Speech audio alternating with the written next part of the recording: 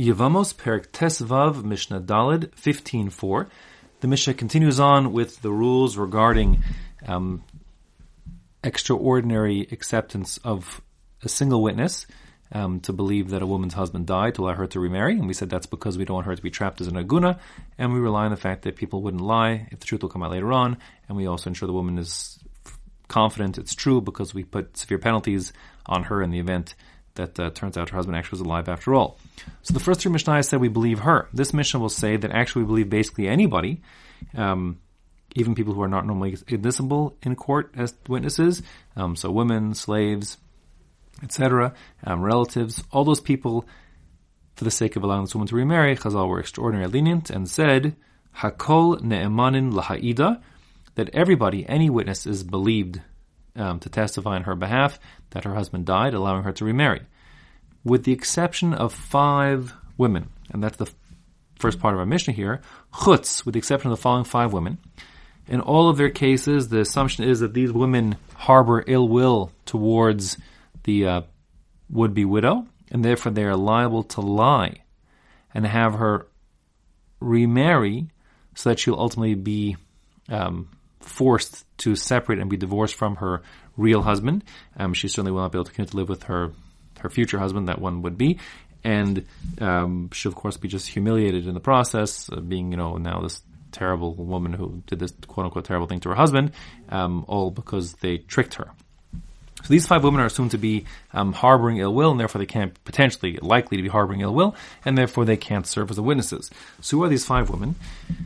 The first is Chutz me Chamosa, her mother-in-law. The assumption is that the mother-in-law will harbor ill will towards her daughter-in-law.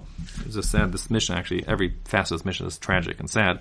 But the point is that since we are concerned that the mother-in-law will be essentially jealous of the daughter-in-law, she'll say because I'll put it, Ha'isha Zarazu, this foreign woman, meaning the daughter-in-law, Asir le'achol es amali, she will ultimately be the one who will get to enjoy the fruits of my labor, meaning when her son, the mother-in-law's son, inherits the estate from, the mother-in-law and her husband's home. So then the son inherits all the work that she put into the house and household now becomes his, and the one who gets to enjoy the fruits is now the daughter-in-law, the wife of the heir. And therefore the mother-in-law will be bitter and have resentment towards the daughter-in-law, and therefore is liable to try to mess her up by giving this false testimony to get her out of the picture. That's of course a very sad story, but that's the pshat in the Mishnah here. Now, worth noting is that although the Mishnah lists just 5, there's a basic principle based on the pasuk in Mishlei, Perek Chav Zayin, pasuk Yutes 27:19, that says Kamaim hapanim lepanim. Just as water, when you look into it, it reflects your face, so you look face to face with your own reflection in the water. So too, Kain leiv ha'adam la'adam. So too, a person's heart to his fellow person, meaning that a person reciprocates the attitude that he feels he is receiving from another person. So since, in the context here, since the daughter-in-law would have no reason to hold anything against her mother-in-law is not going to be inheriting from her, etc., so she has no reason to be resentful towards her or jealous towards her. But since the mother-in-law is liable to be ill-disposed, be negative towards the daughter-in-law picks up on that. She realizes her mother-in-law doesn't like her, and therefore she reciprocates by not liking her mother-in-law, which will mean, lahalacha, that although the Mishnah lists just 5 relationships, since some of the relationships, like for example, mother-in-law has a reciprocal side, meaning daughter-in-law, so the daughter-in-law is equally not believed to testify regarding the death of her mother-in-law's husband, meaning her father-in-law. So, that being the case, although the Mishnah doesn't say it, if the daughter-in-law testifies regarding her father-in-law's death, so then she also is not believed. So that was the first of the 5. The second of the 5 is Bas Chamosa. That means the daughter of her father-in-law. So that means her husband's sister. We would call that a sister-in-law, but remember in English, sister-in-law can mean 2 separate things. With respect to a woman can have 2 different relationships that are utterly different, yet both have the English expression sister-in-law. This is one of those 2, which is Bas Chamosa, that it's her husband's sister. Literally, the daughter of her father-in-law. The assumption is that there's a certain tension between the woman and her sister-in-law, meaning her husband's sister, because ultimately when the estate passes on, she being married to the son will be the beneficiary of the estate as an heir, whereas the other woman who's a daughter but not an heir, since the sons and not the daughters are the ones who are inheriting, that being the case, the sister who doesn't inherit from her parents will be resentful towards the sister-in-law who's effectively inheriting by being married to the son who is the heir.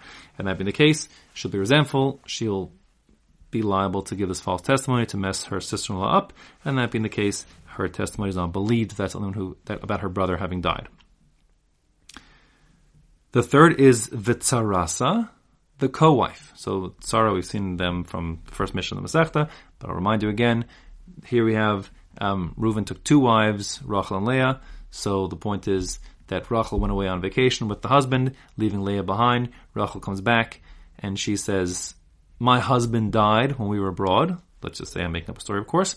So the point is, that will be testimony in theory that would allow Leah, the Tzara, the co-wife, to now remarry because she's a widow. But the point of our Mishnah is, since the fundamental relationship between two co-wives, Tsaros, is indeed Tsaros, as a Tzara is like one who's having a struggle with another. So the point is, of course, that since there's a built-in resentment that arises from the fact they're competing for the time and affection and attention of their husband, so therefore the tzara can't be believed, which actually sets up a very strange legal consequence, which is if Rachel comes back and says that her husband died, so that means Rachel would be allowed to remarry, based on the first Mishnah we saw in our parak here, that a woman can be believed to testify regarding her own husband's death. So Rachel could remarry, but Leah, the co-wife, can't remarry because she can't rely on that testimony to allow her to remarry somebody else. The idea being that maybe Rachel is scheming to mess up Leah. She has some trick up her sleeve, which would actually ultimately get Leah out the picture, of course, because if Leah remarries and then the husband turns up again, Leah is forced to get divorced, and then Rachel would have her husband all to herself. So therefore, the tzara is not believed to testify regarding the death of her co-wife, to allow the co-wife to remarry. Next, the fourth is v'yevimta. Yevimta, okay, in English, once again, I would call it this, the word for this in English is the sister-in-law, but this is a different relationship. Here you have, I'll describe it first and I kind of draw you the picture, then you'll see. So Yevimta means that if, let's say, two brothers, Reuven and Shimon, marry two women, unrelated women, okay, named Avigail and Sarah. Okay? So now Reuven marries Avigail and Shimon marries Sarah. Now, the relation between Avigail and Sarah is called the Yevimta. They are sisters-in-law, right? Because they're married to two brothers. That's totally different than the sister of her husband, which in English both would also mean sister-in-law. But here, Yevimta, the same word in English, sister-in-law, is referring to where, again, this woman Avigail, her husband Reuven has a brother Shimon who has a wife Sarah, and she's called the Yevimta because if Reuven would die childless, then Avigail now would fall to Yibum, to Shimon, and she would become a tzara, a co-wife with Sarah. Avigail and Sarah would become tzarot with a tzai, they become rivals. So, since there's a presumption that the sister-in-law, the Yevimta, in our story here, Sarah, will be resentful and mistrusting and ill-disposed towards Avigail because she could end up being her co-wife, she'll have ill will and want to mess her up. Therefore, her testimony is not believed to say that her husband died. Now, Tosfos asks, wait a second, the whole thing doesn't seem to make any sense. I mean, if Sarah, I'm changing it to Sarah so I'm not confusing here. If Sarah testified that Reuven dies, what would that mean? That would mean that Reuven had no children. That would mean that Reuven's wife, Avigail, now falls to Yibum, to Sarah's husband, Shimon.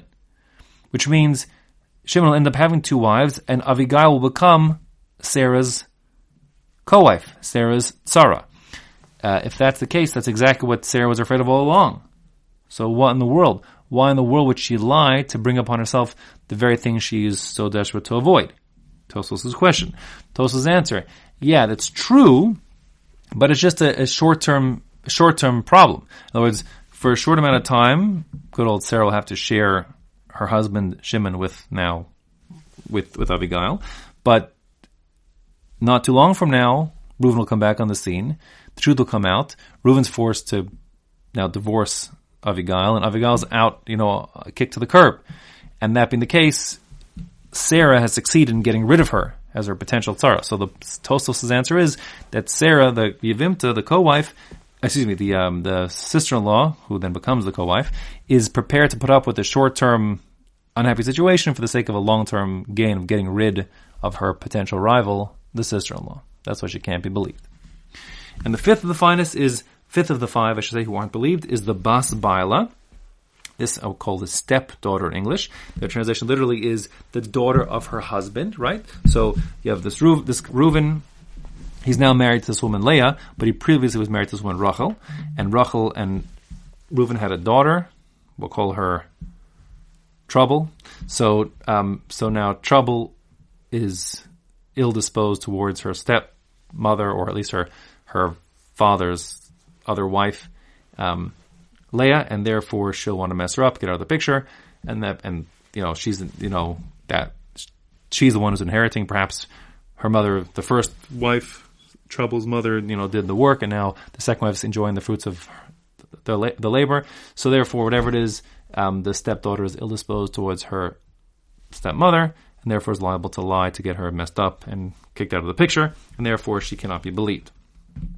Now, we'll learn later on that, in the beginning of Ksubos, we'll learn later on, that for a get to be believed, if it's being delivered by a shaliach, by an agent, the shaliach has to testify that the get was written and signed in their presence. Therefore, that witness, the shaliach, the agent who's bringing the get, affirms the legitimacy of the get. The details we will learn about in Ksubos in the very beginning there. Now, we'll also learn that even these 5 women who we just listed in the Mishnah, who are presumed to have enmity towards, this wife, and would want to mess her up, they are believed to be the shlichim, the agents who are delivering this get, and when they say the get is a kosher get, they are believed. Now, the Mishnah here wants to say, wait a second. The net effect of delivering a get and which permits a woman to remarry, and delivering testimony that permits a woman to remarry, are really the same thing. So the Mishnah wants to know why it would be that these 5 women are believed regarding the confirmation of a get, whereas they're not believed regarding the confirmation of a death. Doesn't make sense. They should have equal motivations, therefore they should be equally believable in both scenarios. That's the Mishnah wants to know. Ma bein get lamisa, what is the difference between their believability regarding delivery of a get, lamisa, to their non-believability regarding the testimony regarding the death of the husband? So the Mishnah answers, shahaksav mochiach, because the handwriting itself proves it. In other words, the primary basis by which we accept a get which has been delivered from abroad is that although the husband who's doing the divorcing is not present, we recognize his handwriting. And although things could go wrong with the get, this witness will confirm, as the shaliach is delivering it, that the get is indeed a kosher get. But the primary reason we're believing the get is because of the handwriting itself. So there's some sort of external primary reason to believe it's true, and just the testimony of the shaliach is secondary. Whereas in the case of testimony regarding the death of the husband, the only fact we have is just, the hearsay testimony, of this woman. And, her testimony alone is everything we're relying upon. That's not enough. So we're contrasting the distinction between having supporting evidence of the primary evidence, really, of the handwriting versus just nothing to go on other than her word. Now, the Mishnah goes on. It really could be a separate Mishnah. That's the truth. Okay, there's the new point to the Mishnah is, what do we do if we have contradictory testimony? So we'll have 3 cases. The first is the Mishnah says, Eid Omer Meis, a witness comes who's an acceptable witness and says, so-and-so's husband died, and therefore she's permitted to remarry, and indeed the Beis Din paskins, yes, she can remarry. V'nises, in the case of our Mishnah, it says she actually does remarry, but in truth, as we'll see later on, that's not essential. Even if she didn't remarry, she got a psak that she could remarry, and that ruling is enough and sufficient. If after the Beis Din rules she's permitted to remarry, whether or not she actually does remarry, and then uva acher, another witness comes, let's say a second woman comes, or whatever. Va'amar, and she, the second witness, says, lo meis, nope, the guy did not die after all. So now we have contradictory testimony. It doesn't matter. Harezu lo teitze, this woman who's now remarried to Mr. B need not get divorced. Because once the Beis Din accepted the testimony of the first witness, that's sufficient. And since they're accepting it, that acceptance they confer on that testimony the same weight as if there were two witnesses testifying, because it's binding. The court makes a binding decision based on that halachic, fact they established from that one witness. And that being the case, another one witness can't undo that. So therefore, we don't listen to the second witness, and the woman can stay married, or in fact, if she never got married yet, she could still now go and get married. I'll not mention the Mishnah, that's the din. The second case, what happens if Eid Omer Meis, first one witness comes, let's say and says the husband died, and then let's say she even gets remarried, based on that testimony. Ushnaim Omrim, then two more come and say, he didn't die. So now, they say lo meis, he didn't die. Afal pisha nises, even if she did get remarried based on the first accepted witness, Teitze now has to get divorced. And the reason why is because, in the simple reading, it's obvious that two witnesses are going to have the power to overrule one witness, and therefore two witnesses are binding, so of course we believe the two witnesses, and reject their previous testimony of the one witness, and therefore we say the woman now has to get divorced because her husband is presumed to be not dead after all. Now that's so obvious that two witnesses should be able to overturn the testimony of one witness. So the question is why in the world is Mishnah saying it? And the answer is that this would be true. This Mishnah would be true even if we had contradictory testimony that's going on, not one after that, but together. So three witnesses come in, one say he's dead, two say he's not dead. So the point of our Mishnah here is that although we haven't got anything really, let's say all the witnesses are not kosher witnesses. There's three women, let's say. So now the normal rules of testimony aren't going to kick in here because we haven't got two kosher witnesses. So the principle at work in our Mishnah is that we go after what's called the rov deos, the majority of opinions, for lack of a better term. Like in other words, there's a few minds have weighed in on what happened. So we go after the majority because we have no other choice. That would be true, of course, if you had 3 against 2 or 9 against 8. It doesn't make a difference. Since normally we say that 2 witnesses have the same weight as 100 witnesses, but that's true when you have kosher witnesses. We're talking here about, let's say, not kosher witnesses. So we're not working through the rubric of normal testimony, which we'll discuss, Masechos, whatever, Makos and Hedron and so on. We're talking here about this extra legal or this unusual scenario of believing the not kosher witnesses. So the rule is, when you have not kosher witnesses working together, we just simply go after, the court will go after whatever the majority, of opinions is of what happened. That's our best case scenario.